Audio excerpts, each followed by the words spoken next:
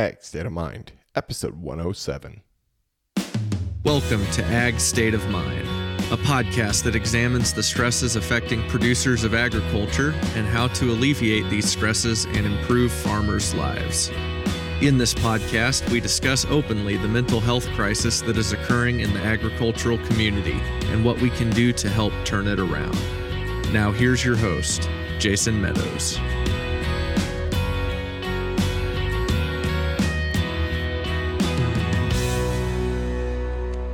Hello and welcome to this episode of the Ag State of Mind podcast, a proud member of the Global Ag Network. I am your host, Jason Meadows. Today we go up to the great province of Saskatchewan, Canada, and talk to Chris Beaudry. Chris was actually recommended to me by my friend Leslie Kelly. I had put a tweet out over Twitter that I was wanting to share the story of people, not necessarily in agriculture, but again, this podcast does focus on mental health and agriculture, and I wanted to share the story of somebody involved in agriculture who has a story of sobriety and how they've turned their life around. And again, Leslie recommended Chris to me. I am so glad she did because Chris has an incredible story. Some parts of it, I think some of you will probably be a little bit familiar with. Chris was just a wealth of information. I just don't even think we scratched the surface of what him and I could bring out in a podcast conversation. So I think you'll see Chris on the podcast again sometime very soon. So, all right, here we go with my podcast interview with Chris Beaudry. All right, Chris Beaudry, welcome to the Ag State of Mind podcast. I appreciate you being here, and I am very excited for everyone to hear your story. I'm glad you reached out. I really enjoy doing these things, being able to share and hopefully say some things that resonate with people to help them heal. Yeah, 100%. And I just heard your kids go across the top there, and I mean, what a great reason, just one of the many great reasons to tell your story and the reason behind your why. And I know that's a big reason behind my why too, is because I have 4 boys that are going to be growing up in a probably more difficult world than I had to, and being able to share these stories is going to make it easier for them down the road. Absolutely. I've seen in the work I do already that the resilience, we talk about the resilience that kids have, but also how vulnerable they are. And the more we share and become able to be with the hard things in life, that it allows both then. It allows us to be vulnerable, to see our kids being upset and not needing to change them, not needing to make it any different, not needing to make it wrong that, you know what, their toy broke and they're really upset because that's important to them. Sure. Yeah. How many times, and I know this for me as a dad, and I remember myself growing up, and then even as me growing up or as my kids are growing up, and before I kind of had this change of heart or change the way I'm trying to be, them like trying to change their emotions or wanting to change my emotions. And no, your emotions are validated at the time. I mean, you may look back on them and it may seem silly, but right at that moment, if their toy broke, that was the most devastating thing in their life at that moment. But being able to help them understand that they can be resilient and they do move past those things, I mean, it's a great life lesson. And it's going to, for them to recognize feelings like that is super important. And being able to move on from them as well is, it just, like you say, it teaches them resilience. Exactly. I love how you worded that being able to be with your emotions is what teaches resiliency. Yeah. It's not pushing them down. Right. And pushing them down, it creates trauma for future in the future. Yeah. So yeah, I mean, you're great. You're teaching me here. Well, I don't know about that, but why don't you have such it's just such an incredible story, and I am a little bit familiar with it. And I think once you start into your story, I think you'll catch a few more people who are. You were actually suggested to me by Leslie Kelly, who is a good friend of mine, a longtime supporter of the work I do, and she herself has done so much work in this field, and we owe so much of the trailblazing to her. So I appreciate her and appreciate the introduction that she made between the two of us. So tell a little bit about your story, and we'll take it from there. My story starts with my mom's story. And my mom grew up in Calgary in Alberta and ran away from home at age 13 because of sexual abuse from her uncles. And she lived on the streets for 7 years. And so when I was born, my mom had to deal with a lot of pain that kept coming up. And even though the Christmases, everything you wanted was there, the birthday parties were always the best. The days in between, a lot of times mom couldn't handle it. And you'd come home from school and no one would be there. Or days where she really lost it, she spanked and beat the shit out of us a lot. And it didn't mean she didn't love us, but that affected my mind and the way I thought a lot growing up as a kid, and which led me to drink. Mm-hmm. And I remember, and even before I drank, when I would get angry, everyone's been angry. Those times where you get really worked up and you just feel the fire, and then your body goes whoosh, mm-hmm. and just releases something, mm-hmm. and it calms you down. I was addicted to that by the time I was like 10 years old. I knew that got me out of the pain that was in my brain. All those thoughts that you're no good. No one loves you. You're a loser. Why? If your mom hits you, it's because there's something wrong with you. She wouldn't do this if it wasn't your fault. And that anger let me escape those thoughts. And lo and behold, when I moved to Saskatchewan, one of the first things I did when I was out here was I went to a bush party, and there was booze, and I drank, and it helped those thoughts leave. Mm-hmm. And it didn't take long where I started to mix anger and alcohol until they didn't work together. Then something else had to show up, and that was drugs. And then it took the pain away till it didn't. Then I had to mix anger and drugs till it took the pain away. And then it didn't. Then I mixed all three. And one day, all of a sudden, all of them didn't work anymore. And then it was about 4 years of hell. And at that point, I had to make a decision. What do I want? Do I want to live in this hell or try something different? And that's when I got sober, which is just about 8 years ago. And, then I realized more than alcohol, more than anger, more than drugs, I had a thinking problem. These thoughts, how I beat myself up, how I judged myself every day and made myself a victim about everything. That the flat tire on the tractor somehow was my fault, and I was a piece of crap because of it, and I was no good, and this farm wasn't going to succeed, and I was going to be the generation to lose it, all because of these thoughts in my head. And that's what was the driving force behind the reason I drank and the reason I used and all that. And once I started to work on that thinking, something else emerged. And that was this deep caring for other people.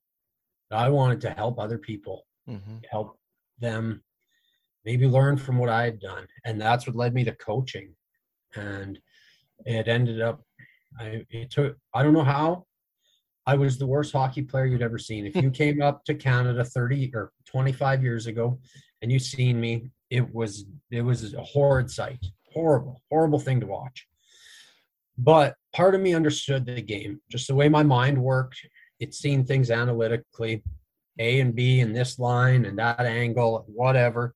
It just worked. And then I gained an aspect when I got sober of how to help people. And that's what coaching is.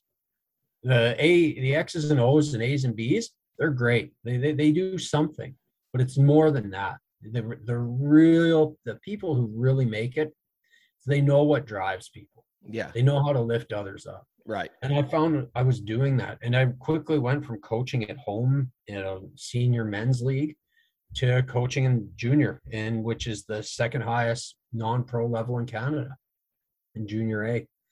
And tragically, I was with a team who was involved in a bus accident where 16 of the players and staff were killed. And, April 6th, the morning of April 6th, 2018, I thought I knew something.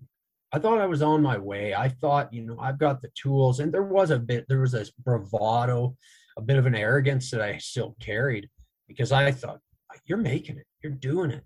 And I lost everything that day. Every tool I thought I had with mental health and how to motivate and what I thought about life, that I had it together, was gone. And you know who showed up then? Wasn't 30, what would have been 33 then? Wasn't 33-year-old Chris or 34-year-old Chris. It was 4-year-old Chris. That scared kid was the one who was standing on that highway, who the instant coward showed up. I don't want to be here.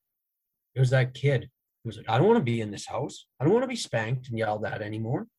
And it took a real deep dive to actively, I had to start healing the wounds of 4-year-old Chris before I could actually fix 34-year-old Chris. And that was harder. It was so much harder to be there for that stuff that I blocked out for so many years, that I thought I was doing really good. I thought I had my mental health under control, and I was just blocking it all, pushing it away. Man, it's an incredible, you just have an incredible way of saying what you've went through. And, I'm going to start here at the beginning. And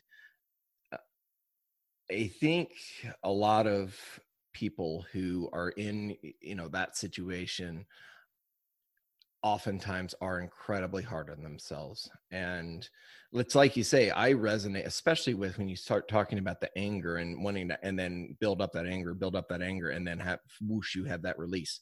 I know what that is. I feel that in every fiber of my being. And I don't know if I've ever heard anybody describe it to me. My own, I don't think I could have described my own emotions as far as when it comes to anger as well as you did, because that's exactly how I feel, and when you're a kid, you do something physical and it released that. Well, and then like you say, thankfully I never took to drugs, but I did take to alcohol, and that was my release. I was so much stressed. I put myself under so much stress. And for me, it was when I was in college when it really hit hard and hit home. And being in a new place that wasn't home, I was really just band-aiding things. And it's a terrible cycle to go through. And it took me for years to realize that wasn't the right way to fix it. And, but there are things I did get better. My wife was the one who helped me to understand I was going to be sober, to live a life with her. But, it's like you say, how hard was it to deal with those things once you got sober? You didn't have that to rely on anymore. I always say I was extremely lucky when I quit drinking, because one of the great things that I had that a lot of people that I've worked with or spoken to didn't have, and that was a parent who understood addiction, but also pain and trauma. And that was my mom. That she started her healing journey when I was probably about 10.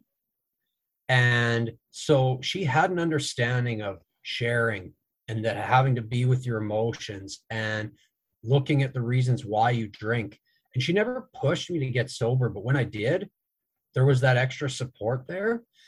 And I say this all the time, there's no one to blame if your parents or grandparents didn't teach you to self-soothe and self-regulate and be with your emotions, like we were talking about right before we started here. How could they teach us if no one taught them? So when there's no one to blame, then the finger has to point back at you. Okay, then can I teach myself? Well, I was lucky enough to have someone that could help show me that. And it made it immensely easier. And that's why, like I said, when I was in Humboldt, I thought I had it figured out, because I'm doing so well. Everyone told me in my AA group and stuff, oh, you're figuring this out. You're doing so well at this. And I was missing a part, though. I didn't have anyone who could help me relate to that ego side of myself, that I beat myself up for so long that now I was doing well and everyone's telling me it. Yeah, I'm pretty damn good. I am doing well and I deserve this. I deserve all these breaks because it's been hard. And you know what? I wasn't humble. I wasn't humble. And it's painful as it is. It took an accident to actually humble me. Like, I get in shivers saying this. Like, I really wish it didn't. I really wish it was something easier that it took to humble me. But man, it brought me down. And it made me go, you know, I don't know anything. I don't know more than you. I don't got a greater capacity to do any of this work than anyone. Like, everyone tells me all the time, I could have never done what you did throughout the. Yeah, you can. We're all humans. We all have that innate capacity to heal. We have that heart that is as wide as the damn world, and we can all do these things. And that's what that showed me. That was the humbling, the humility for me. So wow, that's a really incredible way to put it. Because there is a definite, when you start to get better and you start to do things which, you know, are pretty exceptional. I mean, it is exceptional to overcome an addiction. It really is. And, you know, you don't need to discount that. But at the same time, if you're not careful, like you said, you become cocky, you become overconfident. And, you know, unfortunately, it was that accident for you that made that not happen. But at the same time, you realize that, I mean, obviously it's a terrible, awful, horrible thing, this bus accident. But you let it serve you. And so many people, and anymore, it's almost fashionable sometimes to be a victim. And I'm sure that it took a lot of pain, but you were able to see it as something that was going to serve your life instead of take away from that. And that might be one of the greatest victories of all. When we get on the topic of service, this story always comes up. As soon as the accident happened, a cowardice came over me. I didn't want to be me. I didn't want to have anything to do with the team. I didn't want to be there, but I was there. And then I was from the scene, I was at the hospital. From the hospital to the church, and then home. And this cowardice wouldn't leave. Then I get a phone call at 3 a.m. from the coroner.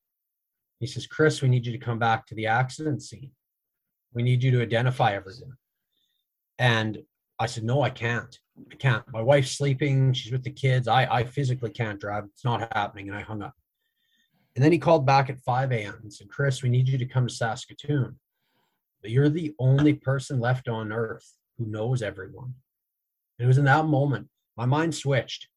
I remember service when I was a kid. We used to come to the farm and you'd see rain clouds, and everyone's combine that was combining canola would leave the field and they'd go help the guy who had wheat left. Or there was a really bad crop and 4 or 5 guys would show up with a few hundred bushels, help the neighbor out. You got enough bread to feed your kids. And that service hit me. And that's why I coached. I used to tell players, I coach to help boys become men of empathy, integrity, who will lead, be responsible, and change the world for good. So like, where was my integrity? How was I leading or being responsible? And that moment, boom, that service came back to me. It's like, hey, I can do something. I can help people here. And it's been a driving force for me ever since. And think of yourself. Think of the smallest services you've done in your life. Like holding a door for an old lady, carrying groceries across the street for someone. Those aren't huge things. But I bet that feeling comes back just as big as it was that day. You know, when I look at the biggest service I've done is when I went to the morgue, when I said, this is Connor, and this is Jacob, and this is Logan, and this is Parker, and Darcy, and Mark, and Brody, and Adam, and on, that I went in there and I did that so that a mom wouldn't go in there and say, this isn't. I mean, if I'm struck down right now and I'm sitting in front of St. Peter and they say that's not good enough, fine by me. That's okay. That's okay then. Because to me, I don't know if I can do something better than that. It's so like, I just can't imagine what that must have been like. And I want to talk about the accident itself, and not necessarily the accident itself, but just kind of the things surrounding it. Hockey is to you guys is what baseball is to us, right? I mean, it's something every kid grows up playing. I mean, am I right? I mean, I don't know. I'm so like, I don't know anything about hockey because it just doesn't happen here because of our geography, because of our climate. I'm in Missouri, and I mean, we're lucky if our pond freezes for 2 weeks to skate on. So, I mean, to me, I as soon as I could walk, I was playing baseball, and my kids the same way. For you guys, that's the way hockey is because of the way it is around you. And you talk about this, the Humboldt Broncos, correct? That's the name of the team. Yes. And they're like so you said they're like probably the second highest professional, or the second highest amateur level of hockey before pro. Okay. So it'd be like kind of like okay. It's a huge community thing. Like honestly, I think it's probably more comparable to what college football here in the States is like, to where there's such a community effort around each team. And it's so concentrated, and that team means so much to that area, to that city. And then it was so many of them were lost. And that, like, talk about what that's like for the community surrounding that, and like how they were able to deal with that grief, but also maybe how they were able to heal from it, or continue to heal from it. I mean, that's like healing is like not a destination, but a journey.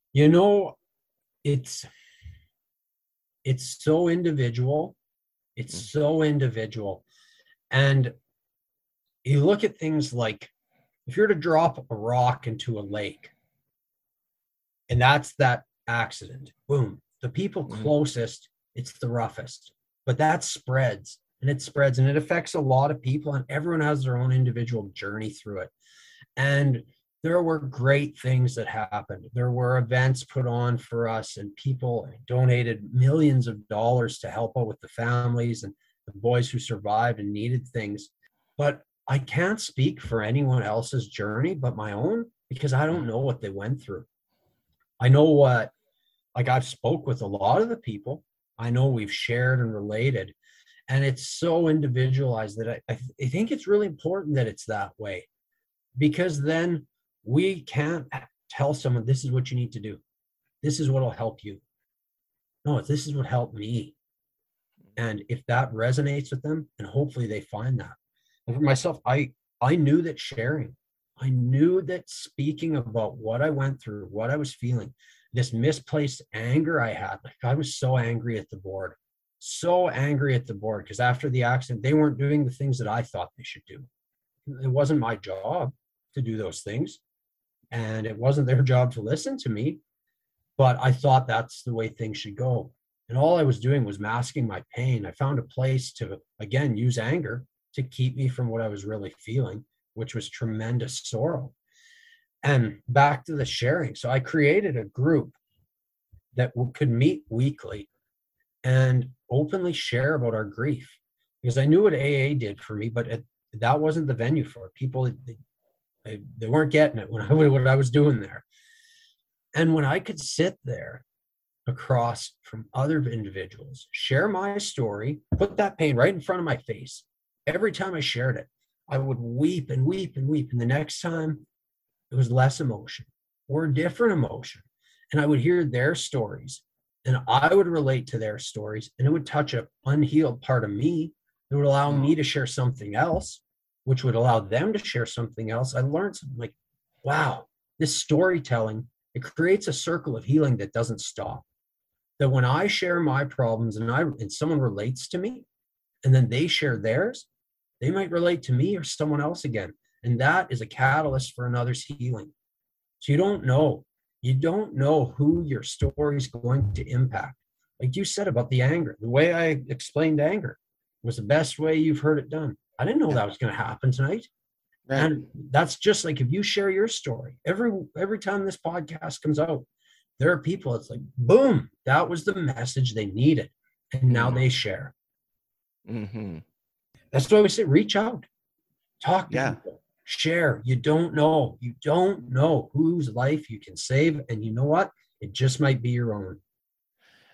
Yeah. I mean, and just talking things out. I'd say this, I mean, gosh, it seems like more and more all the time, but the more you talk about things, or the more healing it becomes. And to me, the talking, the just getting off your chest, just relating with someone, I mean, that might be the most therapeutic part of the entire process.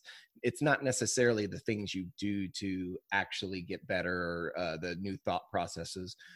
Those are helpful, but I think maybe the most therapeutic thing is just sharing and knowing that you're not alone, knowing that there are people who understand you. Because I think that's a big part of being human, is a lot of times we want to be understood, and so often we feel like we're not understood. But like you and me, I've never ever, like I said, I'll say it again, I've never heard someone go through the process of what anger feels like in that release better or more like in sync with how I feel as you did. And I totally didn't expect that to happen tonight. Like you said, I mean, what a great thing for me to know that if you understand it, and you're probably 1,000 miles away from me in northern Saskatchewan, I mean, there's got to be somebody somewhere else who feels like me too, you know? So, I mean, that's really comforting to know. Absolutely. And I mean, I said it earlier, we're not that different. We're not different at all. We're humans. No. We're all made up of the same parts, the proteins. We can get scientific about it. And I mean, there's different DNA and water and organs. We're just people. We're people with that same capacity to heal. We all want to be happy. And we all want to figure out a way to do that. To be upset when we're upset, that's okay. To be angry when we're angry, that's okay. It's just that we don't hang on to these. We don't depress pushing these emotions down, which then just create more pain. To me, create more suffering. Pain, it's happening. It's going to happen. You're born with the central nervous system. Right. You are going to go through pain being a human. But to suffer and add on top all those shoulds, you shouldn't have. You should. You should have ran this morning. Should have got up early. Ooh, you shouldn't have ate that piece of cake. I mean, all that extra pain, voluntary. Yeah. Wow. Yeah. So I had a friend, Sam Goldberg, who was on the he's been on the podcast a couple of times. He's the producer of have you heard of the Silo, the film, about the grain entrapment? Yeah, he was on the podcast once, twice. But the first time he was on, he told me about it. Like when you leave something, like when you have that pain, it's like this room you go by every single day, and the light bulb is burnt out in that room. And every single day you think, oh man, I need to change that light bulb. Oh man, I need to change that light bulb. Every day you think that, more and more you think that, the harder and harder and harder it gets to go think about, and the more it hurts you to think about changing that light bulb, when you could have avoided all of that pain and suffering if you would have just changed the light bulb the first day. And you know, that light bulb is like our emotions. If we just recognize them right out of the gate, and I'm far from perfect at this. Like I still struggle with this, but getting better. If you recognize those emotions right out of the gate and feel them and be okay with feeling them, that's going to save you so much pain going down the road. I agree 100%. And I think one thing when you said, well, I'm not an expert, I don't think there are a lot of experts. We need less experts and more people with lived experience. But to me, part of it is screwing up. Is those times where you didn't feel those emotions and you let your anger get too big and you went, to the kids. But then you just pick yourself up Dust yourself off and go, okay, this was the learning experience. Why? Maybe ask yourself, why did I get so angry? Or just say, you know what? I'm not going to beat myself up about this, because if I do that, I'm only getting closer to freaking out again. And then you go about your day, and in a week or a month or a year or a decade, you fall down in the mud again, and you don't beat yourself up about that. You just get up, dust yourself off, and oh, wonderful. Another learning experience. Yeah, because nothing productive comes from living in the past. And because, I mean, you can, like you say, you talk about this should have, or you shouldn't have done that. It doesn't do anybody any good. What does somebody really any good is living in that present and doing your best going forward, and being okay with sometimes that best not always being perfect. And we're so hard on ourselves. And we try to do everything so perfect. And we've been forever, we've been taught that we're supposed to be good. You're supposed to be perfect. You're supposed to do all these things. But we were never really taught how to be okay with when it does go wrong, when it does fail, because it does. And like, if you're somehow it got misconstrued along the way that if you're okay with losing, then you're a loser. And I mean, I hate to tell folks this, but losing is a part of life, whatever losing looks like. I mean, that's going to happen. What matters is how you live with that, and how you improve on that, and how you show up your best every single day as well as possible. I like what you're saying, because I like looking at things with people and saying, like, what does loser mean to you? Like, what's the definition? We all have our own personal definition for like every word out there. So is a loser someone who doesn't make $150,000? Is a loser someone who loses a game? What is it? To me, I don't even think that doesn't pop up in my vocabulary. For me, then the word, if you want to put success to something, it's someone that's able to be with their emotions when they're there, regulate, and then find happiness. That's a winner. Yeah. That's winning. That makes everyone else around you better. Like, and I work one-on-one with people, and I say this all the time. If you're constantly improving your life and you're becoming a better person, do you know how many people that affects? Every person you interact with the rest of your life. And then that helps every person they're going to interact with.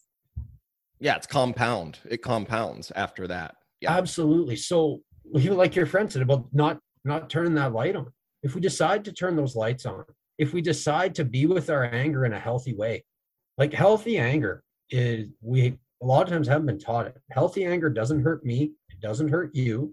It's in the present moment. It's subtle, and it's clarity. It sees boundaries. Healthy anger is an aspect of what's true for us. So if we're setting a boundary and it's small, it's not hurting anyone, and it's present, it seems pretty okay. But how often do you use that? Yeah. No, I know. Well, no, I think anger is a very useful emotion, because it's like you say, you have put up boundaries around what is in your range of acceptability. And then once somebody goes outside of that range, or not necessarily somebody, but something goes outside your range of acceptability, then yes, anger is a perfectly acceptable emotion.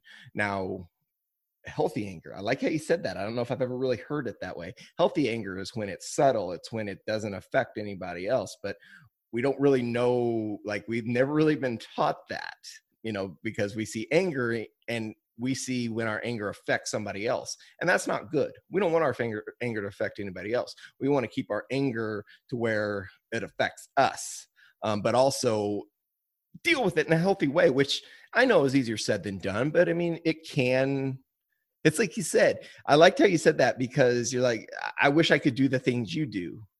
Well, you can. we all have the same capacity, the same ability to do things. It's just a matter of setting up those boundaries of if we do it or not. So I'm like how you said that, because people do say a lot of that to me a lot of the time. I wish I could do this, and this that you do. And I said, well, I mean, you can do the things. You can do whatever you want to do. And I said, people will always make the time for the things that are important to them. Absolutely. And they will. I want to share a small story here. Like this healthy anger thing and being with your emotions in a healthy way is something really new to me. Like I would say it was a year and a half, maybe 2 years ago, the first time I figured out, I could tell this is unhealthy anger. I was in Saskatoon. My wife was at the farm, and I had messaged her, hey, a customer's coming over. He wants his invoice for seed. Could you put it in the shop? He's been traveling. He doesn't want to come to the house. She said, sure. All of a sudden, the customer calls me, Chris, where's my receipt? I was at the farm. It wasn't there. And he's mad. And I was that guy. When I get mad, I send about five-word texts and about 12 of them. And so I start texting my wife, hey, you said you'd put customer A's receipt. He just called me. He said it's not. And then I stopped myself and I called her. And I'm like, honey, you know what? I'm sorry for what I was texting you, because I just want to tell you that I'm angry right now. But the more I sit with this anger, I'm not angry. It's shame I'm feeling. And I don't feel ashamed that we're letting my customer down.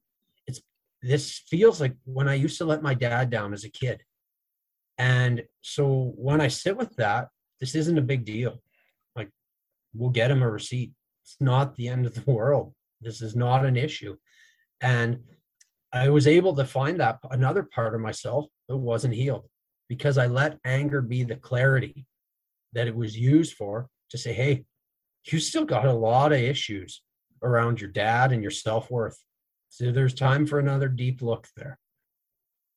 Yeah. Yeah. Well, and I think you brought up a really interesting point there too. Maybe not the one you intended to, when you talk about how like we process emotions, and like it's so like in the way we communicate now, like via text or via not verbal, it's so like we can sit there, and I text the same way. When I'm mad, I send, and my wife, it drives her absolutely bonkers because I do that, because she would rather get it all in one thing. But that's not how my mind works. My mind works like little fires. We like say these things virtually or via text or via message or whatever, and like we don't have like necessarily time to process what's coming out. We just put it out there because it's way easier, right? Then versus like when you were able to stop yourself, verbally say what was going on, I find that's probably a lot more helpful. It's a lot easier, and it provides for a lot better relationship between the two people who are talking. And I think that's one thing that I think is being lost in today's world, is the ability to like just stop ourselves. Do I really want to say this out loud? And I think a lot of times if we really have to say something out loud, then we decide, well, maybe we should reconsider saying that. You know what I mean? It's just, that was kind of a rambling thought there, but that's kind of what I gathered from that. No, I like that, because even the way we're communicating right now, that there's a theory called polyvagal theory. And polyvagal theory says that we have a vagus nerve. And this vagus nerve is the biggest nerve in the body, runs from your head to your toe. And it's a way of communicating. Like right now, we're communicating through our voices. And even though we're on Zoom, we're not actually communicating with our eyes, which you can do, because one, I'm looking at a screen. For me to look up now, that's the only way you can see my eye. Right. The way the vagus nerve communicates is, when you've walked in a room and you can tell someone's angry, you just can feel it. That's how it's just our central nervous systems co-regulating with each other. So we have these three ways of communicating that are natural to humans, that we understand that you could walk in and say, oh, okay, they're on edge. I'm going to be softer and slower. When we're communicating with our cell phones, it's so crude. Like you don't know if it's sarcasm or anger or what they're saying to you, and then it can be taken in such a different way that everyone's going on this whole different spectrum. Yeah, it's funny you mentioned that, because I had a conversation via text with someone. It was actually my car mechanic. Great car mechanic. He lives farther out from the city than I do, 15 miles out from any sort of civilization. And of course, that probably sounds funny to you and where you're at, because that seems like probably close to town for you. But I take everything to him. We've had a long running relationship, and he sent me a text one time, and it was like, did you know this car had a salvage title? I didn't know a car I owned had a salvage title, which is kind of embarrassing to admit, but that was several years ago. And I said, oh no, I didn't know that. I don't know how the text went, but I felt it was very civil conversation. He did not feel that way. He thought I was angry, calling him a liar, just through a few words. A long-term relationship. He's still my car mechanic now. I obviously told him, hey man, I'm not mad. But that's how easy things can get. Two people who have known each other. I went to high school with this guy, and his dad was our mechanic for, who knows, going back. And if things can get that screwed up between two people who have a close relationship over text or over messenger, imagine how two strangers cannot connect in a way that is meaningful whatsoever. Absolutely. I think that's what we need. Less social media and more being social with you. Yeah. Yes. Yeah. I mean, and you guys up north, it's been even more difficult for you guys, I guess, than it has been for us. Not to get into that, but I mean, the lack of social interaction has to be tough for you guys during this time. Yeah, but you can still find those bright spots. You can find ways to be with people, and that's what's, I think, really important. If it's like today, I had a meeting this morning and part of the afternoon, and then my youngest had parent and taught gymnastics. And I was able to talk like 90 seconds with the gymnastics teacher about, it was something that didn't seem like it was going to be important, but then we had a nice connection and looked each other in the eye. Oh, thank you. Yeah, great. And like, that's huge, to just notice those things, that when you get those chances to connect with another person, don't take for granted like we used to. Like, man, that person you run into in the grocery store, oh, hey, I haven't seen you in a while. You know what? Might be a long time till you see him again. And maybe we won't take him for granted anymore. Right. Well, man, this has been an incredible conversation. I looked down at my watch and we're, almost out of time. I can't believe how it flew by tonight. I think this is going to warrant a continuation someday. You have such a deeper, and I don't want to discount anybody else, but I feel like you have a different level of understanding of this stuff. And I want to expand on our conversation about this one day, in the very near future, because I think it's super valuable. And it's not something to be taken lightly. It's something I feel like we all should have a little bit better, I guess they would call it EQ, emotional intelligence. And I commend you for how open you are to talking about some really tough things, and how you've been able to make self-improvements, and understanding that you telling your own story is going to help others, because it does. Yeah, I would absolutely love to connect again. I mean, we didn't really touch on two of my favorite subjects, which are trauma and grief. And it seems weird to some people why I like those, but I know that everyone's going to face it. You're going to lose people in your life. And trauma isn't something big. Trauma is a constriction inside of you that it doesn't allow you to be present. Keeps you locked in the past. So we've all had that kind of stuff. And So, I mean, if there's a chance to share on that, I would love it. Please, we'll set up a date real soon again to continue this conversation, because it's too important. Because I mean, it's like you said, to have pain is part of being human, and trauma is, just a kind of an extreme pain, and that everybody's going to have it at some point or another. And how we deal with it, how we process it, can be the difference in from that point forward for the rest of our lives, as you have shown. Absolutely, man. I appreciate you inviting me to do this. And like you said, I can't believe it's been an hour already. It's like we just started talking. I know. Well, that's good. I mean, that means it's an important conversation. And, I feel that people who are listening to this are going to feel equally engaged, and we'll welcome you back on the podcast anytime. Where can people find you online? Chris Beaudry 9 on Twitter, Chris Beaudry on the Facebook machine. I'm not on there as much, but if you want to reach out to me, if you want to share a story, if you want to have a chat, send me a direct message. And you know what? I get back to pretty much everybody. Because I love doing this stuff. So.